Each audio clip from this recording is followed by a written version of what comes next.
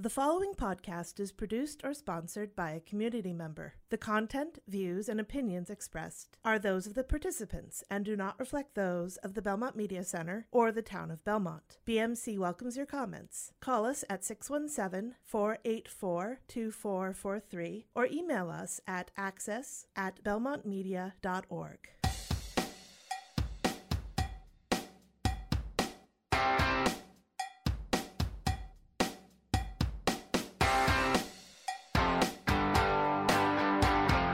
Welcome to the Hopeless Fancast, the podcast that loves fans as much as fans love pop culture. I'm your host, Eileen Maxim. Before you listen to our show, be pre-warned. There will be spoilers. For today's episode, we are speaking with Ashley, who is an actress and writer in Los Angeles, about Game of Thrones. Hi, Ashley. How you doing? Hey, I'm good. How are you? I'm doing great. So, the finale was last night. This show is just a cultural phenomenon. So we'll start with the question that I ask everybody. What do you love about Game of Thrones? Game of Thrones is just like an epic story with like such a diverse cast of characters in terms of personality and whatever you're into. I'm sure there's like a character that you can just fall in love with for you, and they might die. But but like still is just there's just so many different types of people and types of stories that you can just follow. I love that it's sort of the twist on the fairy tale, and it's a twist on the Lord of the Rings. It's also just very grounded. Like, it's fantasy, but at the same time it's still a political story by its nature. So usually I wait until near the end to talk about like the end of a show, but considering that just happened last night, I know I'm ready to talk about it. Yes. Yeah, so the finale. Yes. What are your thoughts? There's been a lot of differing opinion about it on the internet. Personally, I was happy with it. Yeah. So what do you think about how it ended up? I liked everything except for I was just confused about King Bran, and I'm wondering if I had been missing that the entire time. Like, was there a storyline about Bran becoming king that I just completely missed? But I totally got Dark Daenerys. That was actually a storyline that I saw coming, and I totally loved Queen Sansa because she had always been my favorite character. So I'm happy that she was becoming queen, and I felt like the story was building towards that. Just the only thing that has a big question mark around it is, like, King Bran. Like, I just feel like I should have, like, did I miss something? Like, I need to rewatch that. My instant reaction was, I really need to rewatch this. Yeah. King Bran was a little bit out of the blue for me as well, because you have this really interesting story that he's going through, but it definitely doesn't feel like it was intended to end up. Exactly. And like one of the things that George R.R. Martin said, like his reaction to The Lord of the Rings was, in the end, they just say like Aragorn ruled well and, is all happily ever after for him. But like he wanted to know what was Aragorn's tax policy, like what types of decisions would Aragorn have made.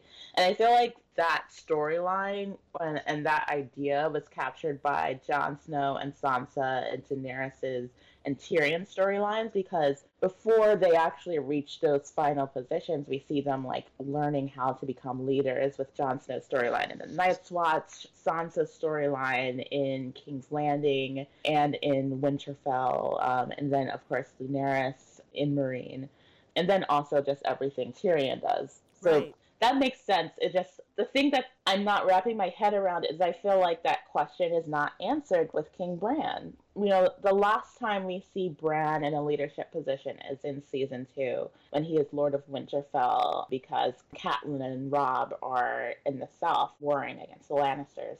And I did wonder if that meant that it was going to lead to something, but we haven't actually seen him take on a leadership position or showing leadership qualities. So we really don't know, like, what King Bran would be like. That question isn't answered. So I think that's what I'm struggling with more than anything, is just like, were we really building towards that with Bran? Or, and then my other question is then, is that going to be something that's more built towards in the books, and the show kind of sidelined Bran because he wasn't like an action hero? Like that's another thing I'm wondering is, you know, are there supposed to be like leadership things that Bran is doing that we totally just didn't get to see because the fans love Jon Snow and Daenerys, and they ended up taking on more of the show, of the focus of the show around them. Yeah, yeah. There really is the question of, you know, exactly what kind of leader is Bran going to be. And it's funny because we have that scene in the small council near the end there. And it's like, okay, he kind of comes in and then says, oh, I'm going to see where Drogon went, and leaves. Yeah. It's like, yeah, shouldn't you stay? We don't even know. Yeah. Like, and then Bran technically should not have that power in the South because his power derives from weirwood trees, and there are no weirwood trees in the South. See, that's what is making me confused, because it's just like, how is he going to be in the South and then, you know, with this magical power? Because he technically would have to be giving it up if he's going to be king in King's Landing. But I do think there is one aspect of Bran that I think was leading to this. There's an ancestor of the Starks called Bran the Builder, and Bran the Builder was the one who built Winterfell and the Wall. So I think that might have been foreshadowing, because at this time King's Landing has been pretty much torn down, and so I think King Bran would be sort of a Bran the Builder brought back again. Yeah, I mean, you know, obviously he can't do much building on his own. Yes. It's like, that's not going to happen. But yeah, you can kind of see him being really what Westeros needs right now, that it's basically in tatters after everything, is really someone who can be a nice neutral figure, I guess. Yeah. You know, who's not going to have any power in any other place, but is someone who can kind of bridge that gap between the old way and the new way. So maybe in that sense, having Bran, who's a little less forceful in his ruling, might be a good idea. Yes, yeah. It's also like, we know that Bran from before he becomes the Three-Eyed Raven is naturally sweet-natured. He is like the character that we start this story with, who clearly loves his family. And I definitely feel like Bran wouldn't be like a forceful or terrifying king, which is exactly what Westeros has been going through. Mm-hmm. And then, like, of course, with Tyrion as his hand, which they've been building up to for a while, like, I definitely trust Tyrion as the king's hand. Yeah. But I'm still, like, confused. Yeah. Tyrion is probably my favorite character. He's so fantastic. One of my requirements for a finale that I would be happy with, or at least okay with, was that Tyrion survived. It's like, as long as Tyrion lives at the end, it's like I can handle pretty much anything else. But there had been some spoilers, or fake spoilers at this point, as we know, floating around that Tyrion was going to be executed at the end of the show. And I was like, no, if that happens, I'm just going to swear off Game of Thrones forever, because that's just wrong. I actually thought that was going to happen. And, like, it's probably because of the way Game of Thrones does foreshadowing. Their style of foreshadowing is to keep saying the same thing, random thing in conversations over and over again. And Tyrion makes multiple references about getting his head chopped off over and over again. So I was like, oh, like, Tyrion's going to get his head chopped off. Like, this is foreshadowing. And then another thing is Tyrion's trajectory in the books, at least from what I've been reading, I haven't, like, gotten fully into the books, is actually darker. So, at least as of A Dance with Dragons, he's in a really, like, dark emotional place after murdering his father, and he just wants to come back and get revenge on Cersei, and he even has thoughts about, like, raping her, which is... Oh my God. Really, yeah. So, like, and that sort of more twisted turn that he's taking is kind of glossed over in the TV show. So that's the part where I'm just kind of like, I guess like that's something where we have to read the books for, because I guess it's still the 5th book where he's having this dark turn. So like in Winds of Winter, is he going to then have an arc for where he's coming back from the dark into the light? So that was something I totally thought was going to happen, because he had just his trajectory in the books was heading in a darker direction. Gotcha. Yeah, I've read the first. How many books are out now? 5? Yeah. I've read the first 4. And, you know, the show was already going on by the time book 5 came out. And I kind of was like, you know, the show is already diverting from the books. I think I'm going to wait until the show is done, and then I'll read the books. And, you know, because in the books, like, Sansa doesn't even get married to Ramsay. Yes. And that's such a huge part of how she develops and, you know, where she ends up. Having that experience and then feeding Ramsay to his hounds. It was like, well, I'm not sure I want to get invested in this storyline, which is so different from the one I'm already invested in. Right. I had been wondering about that change, because in the books, it's not Sansa, it's a fake Arya. And I had been wondering about that, because if they switched out fake Arya for Sansa, then that brought Sansa to Castle Black sooner, which would then give her more of a direct role in the battle for Winterfell, which presumably the Starks are going to win Winterfell back one way or another. So I thought it definitely gave the battle for Winterfell more of an emotional payoff. The thing that I didn't like about that storyline was that it took away some elements of Sansa building towards being a political leader. And because she's definitely like following leaders, but like her storyline in the Vale, she really is learning and practicing on how to manipulate people and how to get people on your side. And so some of that was taken away because they paired her with a big bad villain who had to be, they couldn't let Ramsay be too vulnerable in that situation. So there wasn't really much opportunity for Sansa to out-manipulate him. Though she does encourage him to kill Roose in a subtle way, which I liked.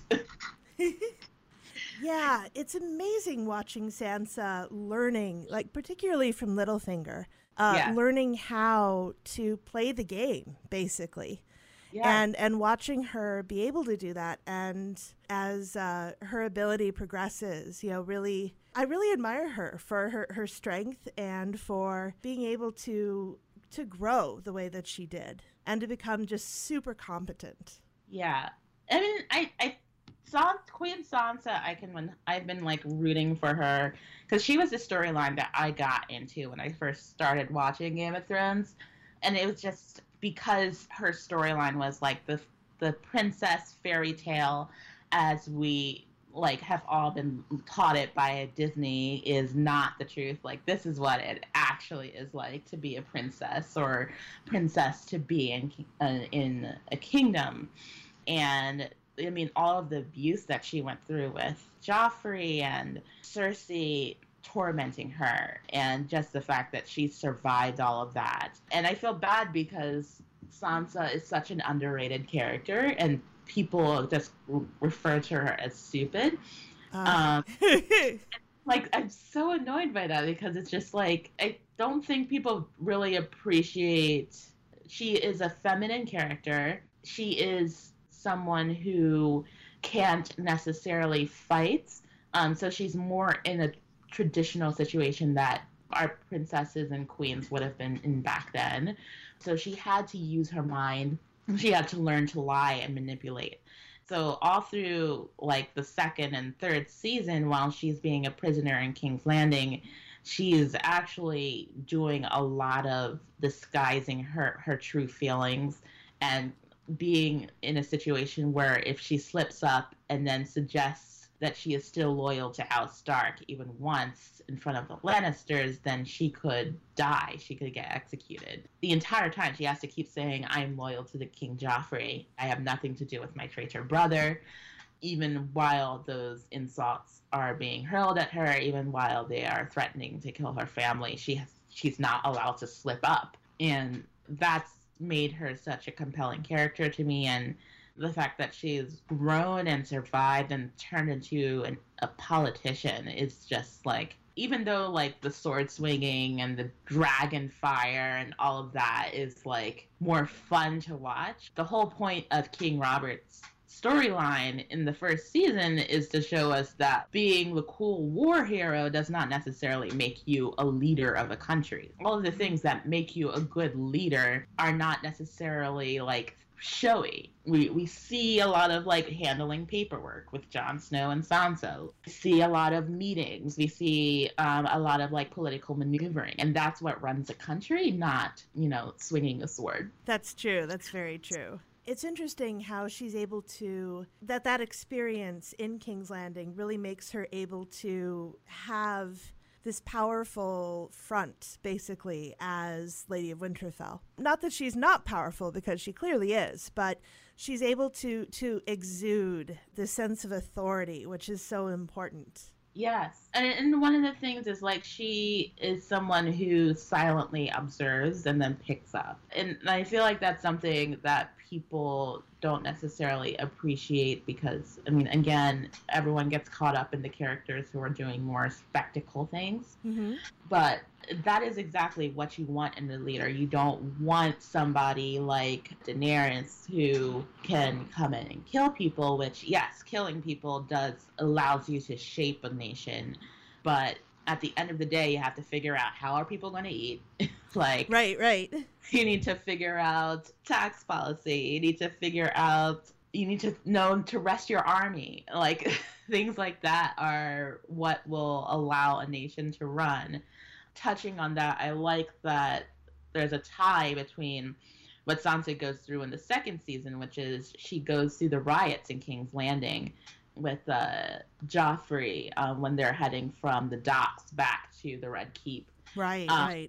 And she remembers that in a way because she, like, one of the first things she's thinking about is, like, how are we going to feed everyone?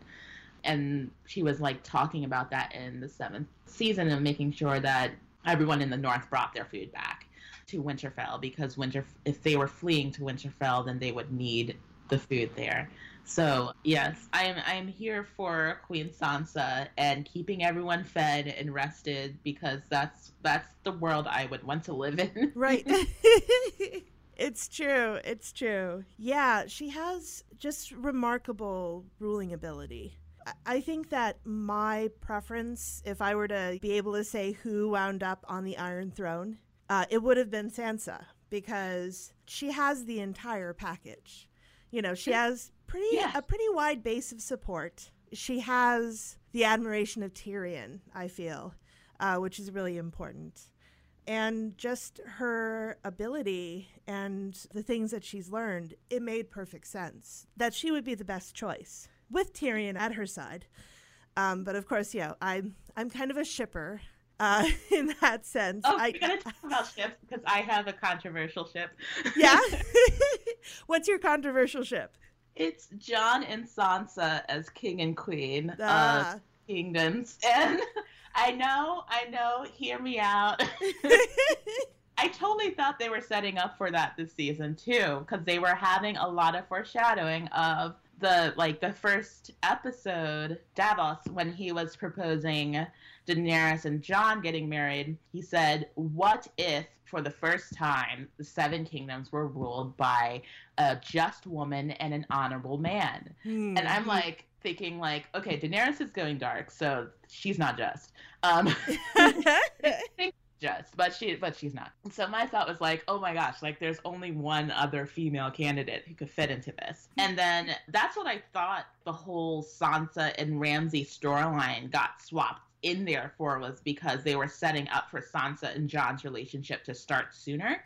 Because in the books, it's Jon trying to rescue Arya, and that's actually part of the reason why he got killed, or a big part of the reason why he got stabbed. So I was thinking, oh, like they're making Jon coming to Winterfell about Sansa's character. And then there's the whole thing within the books, like Sansa is pretending to be a bastard. She's Elaine Stone. Right. At the time that Jon Snow is becoming the Lord Commander. So it's like she is going from lady to bastard, and he's going from bastard to Lord. So it's almost as if their storylines are kind of meeting in the middle. And then there's foreshadowing for the two of them in the books are the only ones who want to go back to Winterfell and have a family. Because Jon Snow imagines, like, oh, I really want to be in Winterfell, and then he imagines, like, having children, and then Sansa also has the exact same fantasy. So I thought from all of that, but, you know, it might have been just, like, I'm still processing that it didn't happen, and I'm really sad that I don't get to brag about it to all of my friends, because I kept telling everyone that this was going to be the ending, and everyone said no. And they said Sansa was jealous of Daenerys this season, so I'm like, kind of like, what was that about then? Right. If like the director actually straight up said that Sansa was jealous of Daenerys, and I don't think she was jealous of her being queen. Like, she specifically looked at Jon looking at Daenerys. Okay, I know people probably think it's crazy. No, I totally get it. You know, people would say, oh, it's incest. It's like, well, it's a lot less incesty than Jon and Daenerys, first of all. Yeah. Aunt and nephew is a little too close, whereas Jon and Sansa are cousins, and that happens. So I would totally get that, her and Jon winding up together. There's also clearly a great deal of trust and affection between the two of them. Yeah, and I felt like their storyline was building towards them learning how to work together when they are together in Winterfell, and then also when they are on opposite sides of Westeros. So that's what I thought was like. I thought the 7th season was showing that Jon was learning how to become, like Sansa tells him, like, oh, you need to be smarter than Ned, and you need to be smarter than Robb. And then Jon goes away and then essentially gets captured, or so-called captured, by Daenerys on Dragonstone. So we have to talk about Jon and Daenerys. So. What do you think of Sansa and Tyrion? What makes you ship them? Well, first there's the fact that Tyrion has just always been incredibly kind and gentle with her. Yeah. Like, you know, even from the beginning, being the one Lannister who was willing to protect her is something that I really liked. There are two people who basically were both victimized by the Lannister family, and both really grew out of that, or grew from that. And I think that Sansa really likes people who are really intelligent. Yeah. Like, I think that's one of the things that really matters to her, as far as people that she trusts and people that she gives her allegiance to, basically. So I think that she would be in for that, as far as him on an intellectual level. And I just think that the two of them complement each other really well, because, you know, you have Sansa, who has really had to become very hard in how she deals with things.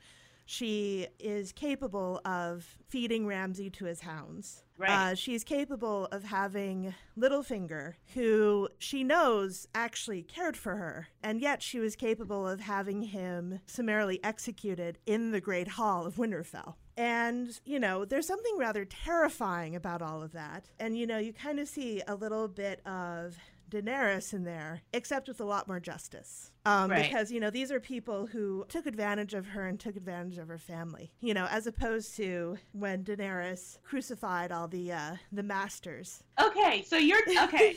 Thank you. Yeah, I'm totally, like, everybody's like, oh my God, you know, how did Daenerys become evil? It's like, no, she was evil at the beginning. It's like, she was willing to do all of this stuff that every once in a while people were able to talk her down from going the nuclear route. But she was still burning people alive and crucifying people and stuff like that. And then also the people who are surprised about the Unsullied and the Dothraki. The Unsullied were meant to be ruthless. They were raised to be ruthless. And the Dothraki, they basically just like to, rape and pillage. It's like that's their thing. So to think that she's going to be really, really merciful when she has these two forces at her back, and she has this pattern of behavior, it's like, no, this was totally in the cards from the very beginning. Yeah, like, that's the thing. I did love the Dark Daenerys reveal, and it's just because I definitely feel the same way in that one of the things that George R.R. Martin said was that the villain is a hero of their own story. Mm-hmm. And that is definitely true with Daenerys' storyline. But the thing is, like, we're so focused on Daenerys' point of view and just wanting Daenerys to make it out. And also Daenerys' storyline is juxtaposed against the storyline of the Starks, where for the first 3 or 4 seasons, we're just getting Starks dying or Starks being abused and Starks being captured. At the time that Daenerys frees Astapor, the slaves in Astapor, Sansa's still trapped in King's Landing, and she's getting married to Tyrion at a time when she doesn't want to be married to him. And then you have Jon Snow is like pretending to be a wildling and just trying not to get discovered. Arya is traveling around the Riverlands with, she is with the Hound at that time. And then Catelyn and Robb are just died in the Red Wedding. It's just like, there's so much bad for our heroes at that time that, like, watching Daenerys win, like, means so much to us because we just want to see the bad guys die. Right. They're win. But, like, that's also what allows us to fall towards tyrants because, I mean, when you think about it, Daenerys is a strong man. Daenerys is someone who promises to us that she will take care of the people that we don't like, and she will make the things that we like happen without compromises, without any sort of difficult decisions. Like, she will come in and just make everybody that we don't like bend to her will. And that is something that will appeal to us if it's a character that we like, but we're not thinking about how, like, a lot of the people that she has killed, even from the beginning, it's Mirri Maz Duur. I'm probably saying that completely wrong. But the witch lady who murdered her husband, the Dothraki straight up told her, like, don't trust her. But Daenerys had freed her, and she assumed that Mirri Maz Duur would be totally grateful to her for stopping the men from raping her. But as Mirri Maz Duur tells her, like, I had already been raped 3 times that day by the time you saved me. I just watched a Dothraki murder everyone in my village. So you just stopping them from harming me at that moment wasn't really anything. It was just something that Daenerys was doing for herself. But, like, the reason why all of that was happening was because Daenerys was so insistent on getting this Iron Throne in the first place. From Mirri's perspective, like, her killing Khal Drogo and killing Daenerys' baby, as much as it was awful from Daenerys' point of view, from her perspective, she was saving the world because that baby was supposed to be the stallion that mounts the world, who takes the entire world over. Like, why wouldn't you, like, I guess that's a question of, like, if you knew what Hitler would be as a baby, like, would you go and then, like, try to kill, like, baby Hitler? Right. That's exactly what Mirri Maz Duur was doing. And even with, like, Khal Drogo, who I love and is beautiful to look at, always. Yeah. Well, first he murders her brother in front of her, which, yeah, like, screwed Viserys because he deserved that. Yes, he did. He was very evil. And he was, like, more traditionally mad in that Targaryen sense. But Daenerys didn't even look upset, like, when it was happening. She was just like, well, boo-boo for you. Okay, bye. like, he wasn't a dragon. It's like, okay, yeah. Bye. I mean, even though I've known you for my whole life. Yeah. And it's just like, that feels a little odd, because it's just like, even if this is a person who had abused you, like watching them die in a gruesome way, it's still going to be somewhat upsetting. And she's just like, nope, completely emotionally detached by that point. And then when Khal Drogo is saying that he's going to tear down the stone houses and he's going to again rape their women and all that stuff, like Daenerys is like, yes. Like Daenerys looks totally turned on. And then of course it's presented from her perspective, so we're thinking like, yes, Khal Drogo, go and punish everyone in Westeros. And so you get excited for this to happen. And then when Daenerys has dragons, you're like, yes, we just want Daenerys to come to Westeros and just start burning people. Let's get Cersei. Let's make this happen. And then she does. And it's like, ooh, like, we need to be careful for what we wish for, because that feels like a very George R.R. Martin thing to do, is to give us exactly the vengeance that we've been wanting the whole entire time, but make sure it feels like crap when it happens. Because it's the same thing with Joffrey's death. That was not, I mean, of course, like, fans are still happy, but... Right. I mean, you know, Joffrey had to go eventually, and it was kind of satisfying to see it happen. But at the same time, it was also horrifying and had a lot of really terrible implications and a lot of really terrible consequences. Yeah. So, yeah, that's really interesting. I mean, you know, that's something that George R.R. Martin does in general, taking characters and situations that we think that we know and that we think that we have a good understanding of, and then totally turning it on its head. You know, he does that with characters who he portrays initially as evil, for lack of a better word. And then later on, we wind up kind of feeling for them. So like Jaime is the best example of that. That, you know, we start off with Jaime as a guy who has sex with his sister and pushes a kid out of a window who finds that out. And we start off hating him, and we wind up kind of sympathizing with him eventually. Yeah, no, I really liked that Jaime redeems himself, but at the same time, he's not like 100% redeemed, but his choice to go back to Cersei and die with her, that made total sense to me, because at least through the show, after Joffrey's death, Jaime really wants to act more as a father, even though publicly he cannot claim his children yet. Right. He still wants to protect his children. And so Cersei is still pregnant at this time. And so, of course, if, like, Cersei is still the mother of his child or his unborn child, he's going to want to go back and rescue her, even if he completely hates everything that she's done or doesn't necessarily want to let her be queen.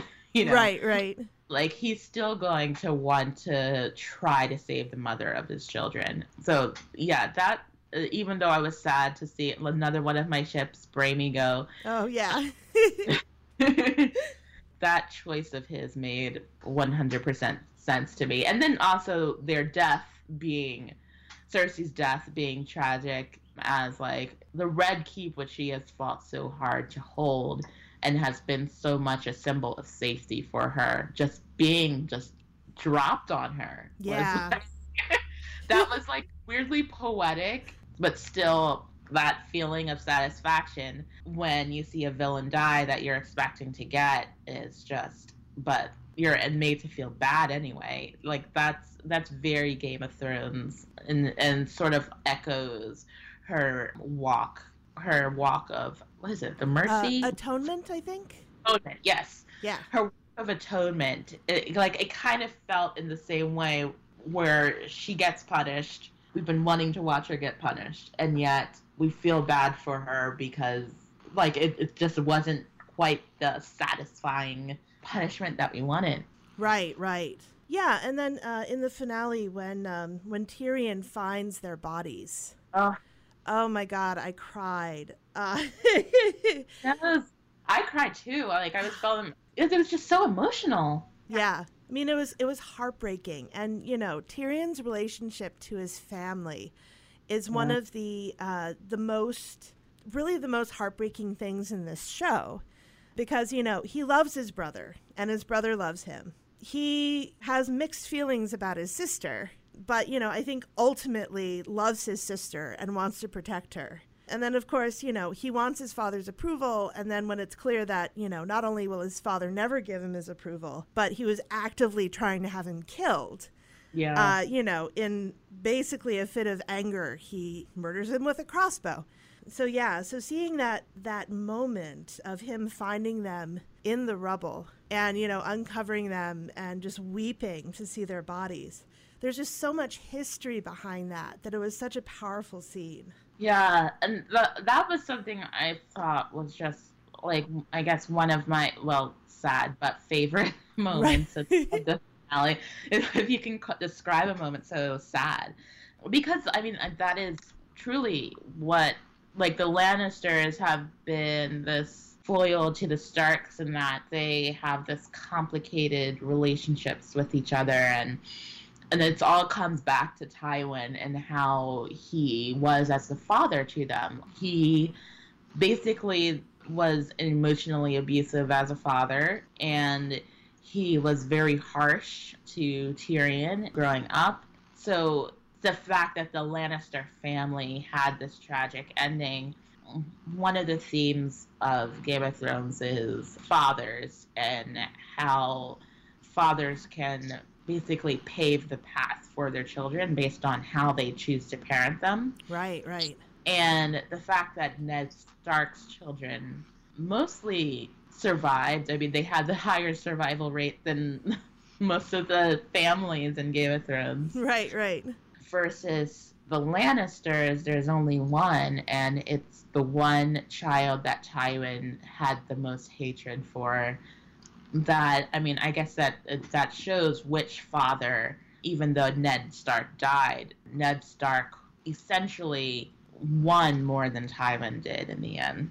Yeah, Ned Stark was obviously just a fantastic father, even though he was not that fantastic of a politician. Right. So hopefully his children will be better politicians than he is. I mean, they already are. I think that's what their storylines were building towards, is that they were learning how to, at times, be dishonorable and to lie. Yes, at the heart of everything is your honor and treating people well and fairly. Mm-hmm. But at times you do need to manipulate and be deceitful, and we see that with Jon when he's essentially being a spy.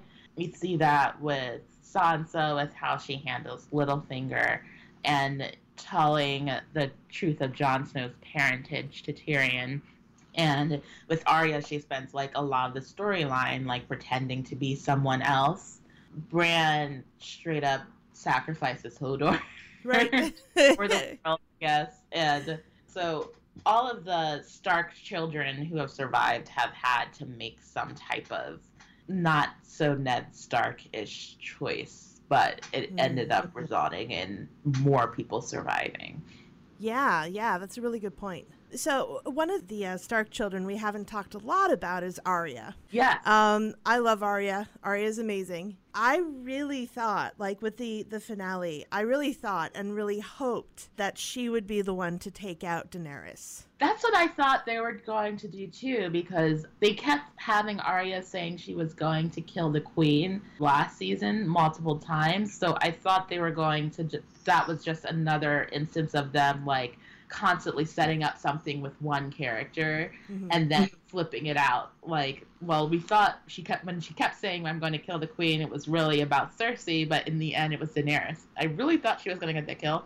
But on that kill though, I do agree. I do think there's like the Azor Ahai prophecy in Game of Thrones, and part of it is him killing his wife, Nissa. It's a story about, like, he tried to make a sword. He tempered it in water. It shattered.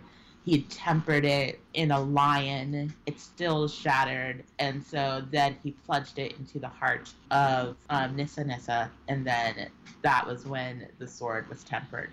I feel like it was at least foreshadowed. But, like, Arya killing Cersei or Daenerys is also foreshadowed heavily as well. So I'm kind of like, Yeah, I mean, we have Arya going across the Narrow Sea and training to be a really badass assassin. Yeah. And it's like, this seems to be where her storyline is going. And then to have her basically like look at Jon and say, something along the lines of something has to be done, and then walking away. It's like, yeah. I mean, that's her purpose. Her purpose is to be the executioner of the Starks, basically. Right. So this is why I'm like still confused, because like her big kill of this season was the Night King, which I actually do agree with. Mm-hmm. But there isn't a Night King in the books, or at least there hasn't been one introduced. Or no, there is a Night King, but he's a historical figure. Mm-hmm. He's not an active living character, whatever you can call it, living. But so Arya has to have a big kill in the story that's not the Night King, and so I thought she was going to take down Drogon. That was my thought, because I was like, okay, maybe because Jon is the next in line to be king, he should be the one to take out Daenerys in that sense, because he is her rival. So it made sense to me on that level. But then Arya has to at least take out Drogon. Right. Or the opposite, where Arya takes out Daenerys because she can sneak into anywhere, and then Jon takes out Drogon because Drogon looked like he was being set up as like an antagonist to Jon in the first episode of this season, the way Drogon kept staring Jon Snow down. So I was like, I'm like very confused, because Arya has to kill something or someone but bigger than a character that doesn't exist in the books. So I have a huge question mark around that. Yeah, that makes sense. I mean, it was fun watching her kill, the Freys. Yeah. That was impressive. Just completely wiping out their house all by her lonesome, which was great. But yeah, and definitely like the episode before the finale, it definitely felt like they were setting her up to have a big role in what was going to happen in the finale. Yeah, like, especially, like, when she gets on the white horse at the end of the finale. Yes. Like, a reference to a biblical story where it's like, there's a white horse and sitting upon it was death. Right. And that, I really liked that imagery at the end of that episode. So I'm like, oh, okay, that means Arya is about to kill somebody or kill everybody or something like that. And then it just... I don't know. This is what's confusing me about this finale. It's like same with Arya's storyline in King Bran. It's just like I feel like there was a lot of foreshadowing set up for something, and then like I mean, forget about all of the prophecies, because in Game of Thrones, like they're like half the time they're telling us that the prophecies aren't going to really come true anyway, and then or when they come true, it's in a really weird roundabout way. So I'm fine with all of the prophecies and YouTube theories not happening, but I feel like there wasn't as much setup, or there was a lot of setup and foreshadowing, and then it kind of just didn't come out anywhere. So I'm like, what is this? Right. The setup and foreshadowing was for something else. Yeah. Which is, yeah, I totally agree. Like I said, I'm happy with the ending. I'm satisfied with the ending, but there is a lot about it that really came out of left field. Yeah, and it's like it's almost making me wonder. Like, I mean, no, I don't want to sound like one of the Daenerys fans, because there's some. Oh, this isn't happening in the books, and I'm like, no. Yeah, it's totally happening in the books. Like her story, like her whole storyline is definitely building to that point. But like, I'm still confused with King Bran and Arya not having a major character kill that could also happen in the books as well.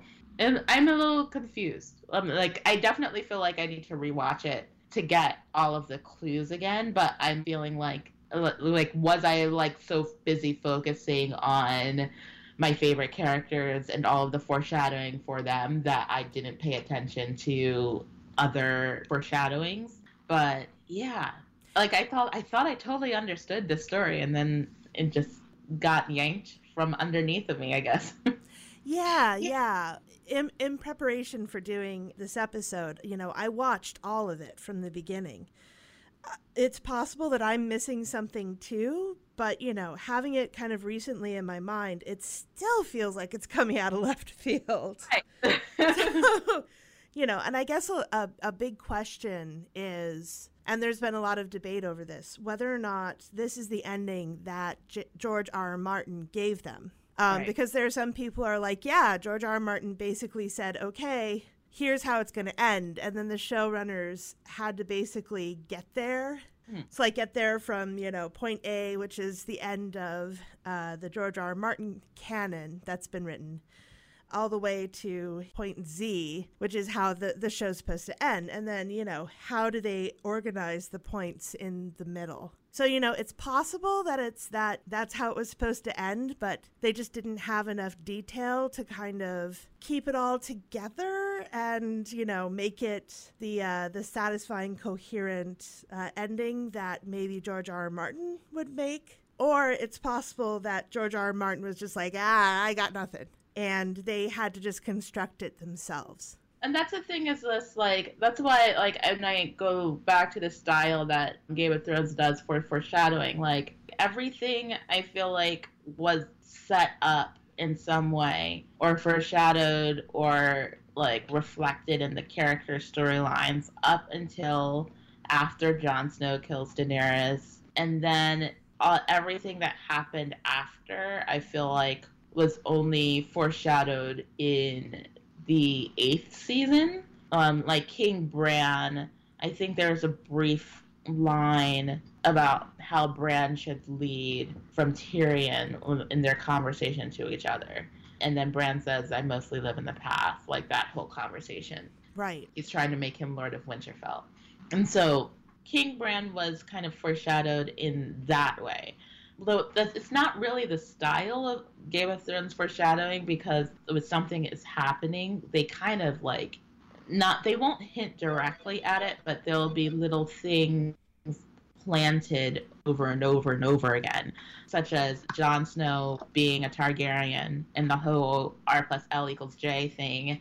The truth of Jon Snow's parentage was hinted at when they kept talking about that relationship, and when there are multiple times where there's the line where Aemon says the Targaryen alone in the world is a terrible thing, and then Jon Snow just pops into the room. That's my favorite hint. And then there was, even with Walder Frey's demise, they have Bran Stark tell the story of the rat cook who, there is some guy who betrayed guests and then he was made to eat his own son unknowingly. So they definitely set things up, and often they set it up multiple seasons ahead of time. And that's just the thing that I'm struggling with with Bran, is just there is no king imagery with him, the lack of those leadership moments as well. And the fact that it all just randomly came from Tyrion's head, it was just an idea he just had sitting in a cell, nothing else.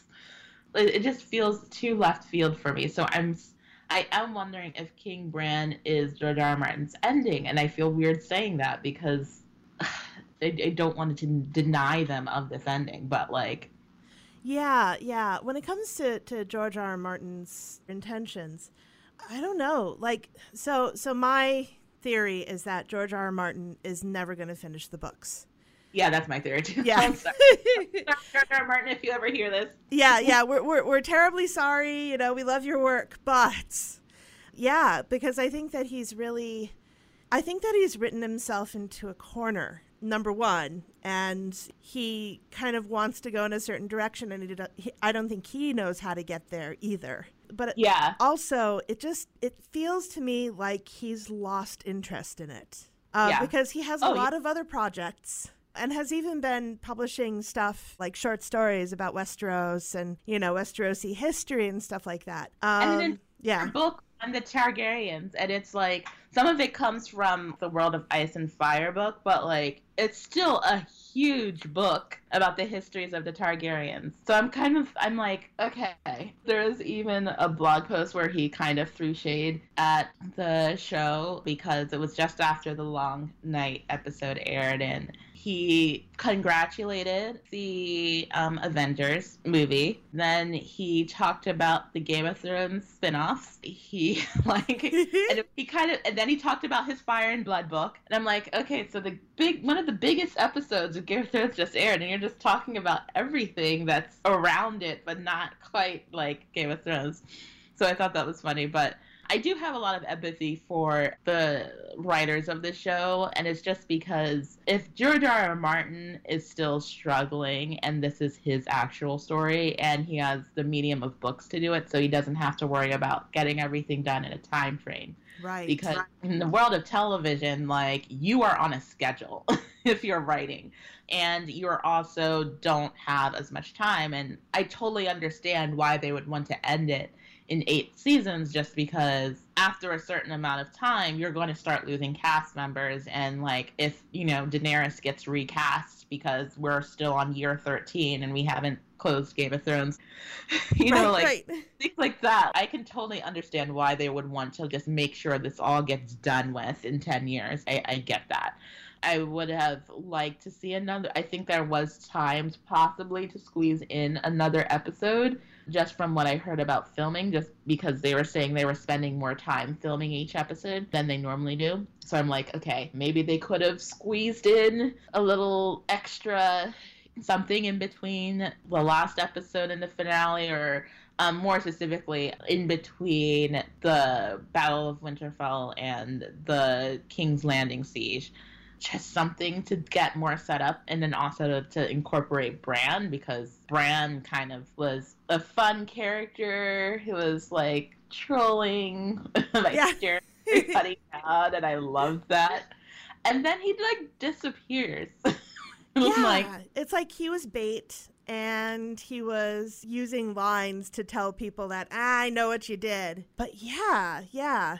I think another episode to kind of start setting up him as someone who even can be king would definitely have been very helpful. And it'd be nice if we actually saw, again going back to George R.R. Martin's thing about the tax policy, it'd be nice if we actually saw Bran being a leader, even if it's like beyond the wall, him in the far north, if he's like leading the children of the forest somehow, or if there is just something that like allowed me to invest in Bran Stark as king, I would be probably more behind it. And I just, in my mind, I'm really happy that Sansa is queen in the north, but I still want Sansa to take it all.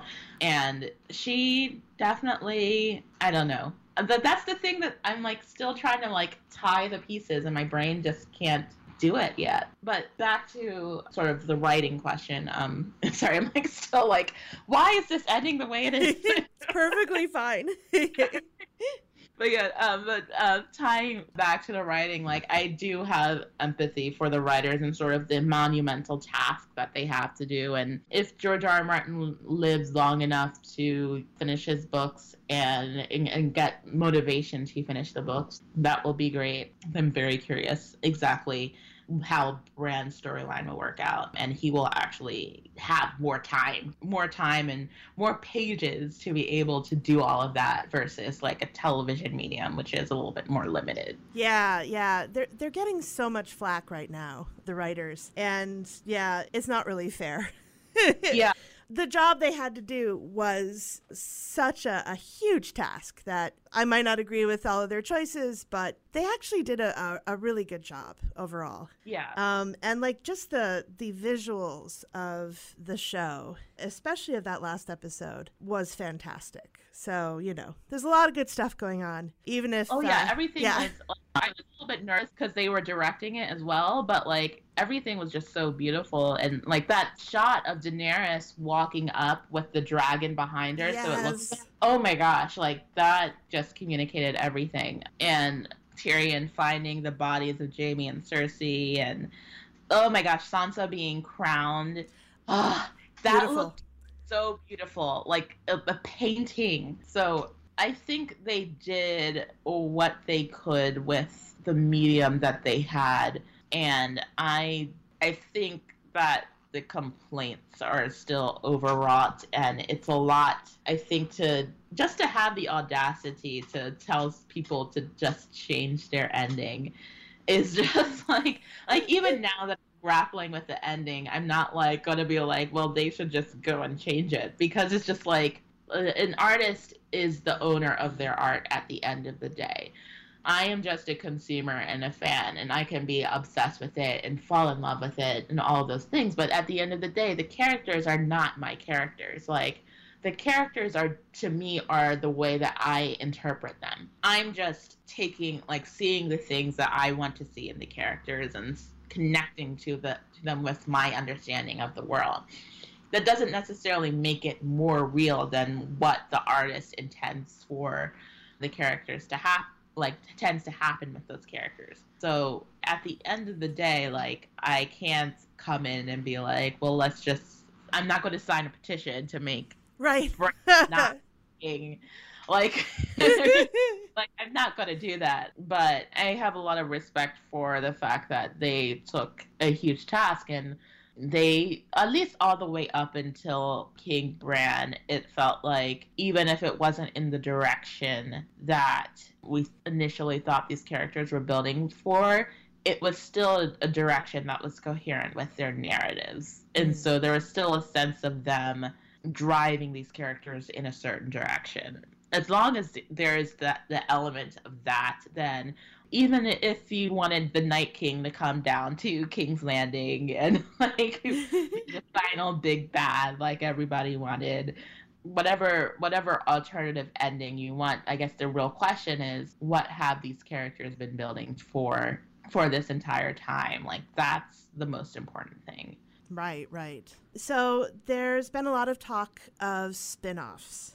How do you feel about that? You know, do you think that you would watch Game of Thrones spin-offs? I honestly don't know. I'm curious about the Long Night pilot that's filming right now. Apparently, they're going to do the story of the very first time that the White Walkers invaded Westeros. So I'm very curious to see what that would look like. And then there were some pilots that they said that they weren't even going to announce, maybe because they were too spoilery. So I'm wondering what those other stories were going to be about if they had to keep them under wraps. And apparently George R.R. Martin's and Brian Cogman's story wasn't approved by HBO, so I'm very curious about, like, what that was about. Right.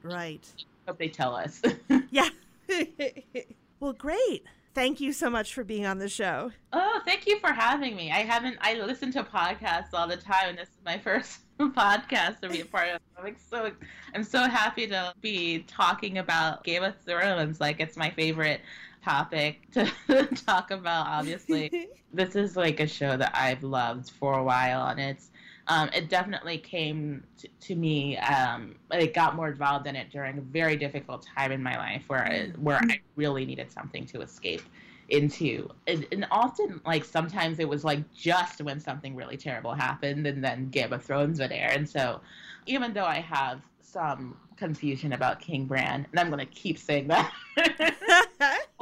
and just at the end of the day, I just feel gratitude for this show and for this amazing cast of characters, for the producers and writers, Dan and Dave and Brian Cogman, Dave Hill, the directors, the cast, all of them, and then the producer Bernadette, who needs a huge shout out because she's the reason why everything came together. I mean, everyone, I just feel so grateful that they put so much passion into making this show happen. And it really showed during the final season just, like, how good everything looked. Yeah. And then you can tell that they really cared and loved this show. And that's basically all you want when you're watching something, is just a sense that everyone cared. And in the end, I'm, like, very grateful to them. And, like, I can't say that enough, that it's just, I have nothing but extreme gratitude for a wonderful story and journey that's been able to carry me for years. So I'm, yeah. Yeah. We're all just fantastically fortunate that this show exists. Yeah. And is so wonderful in so many ways. So yes, definitely. Jeez. Thank you so much. Thank you for listening to the Hopeless Fancast. You can follow us on Twitter at Hopeless Fancast, on our Facebook page, The Hopeless Fancast, and find all of our episodes on hopelessfancast.com. If you enjoy our show, please consider becoming a patron. Go to patreon.com/thehopelessfancast to find out more. Thank you, and we'll see you soon.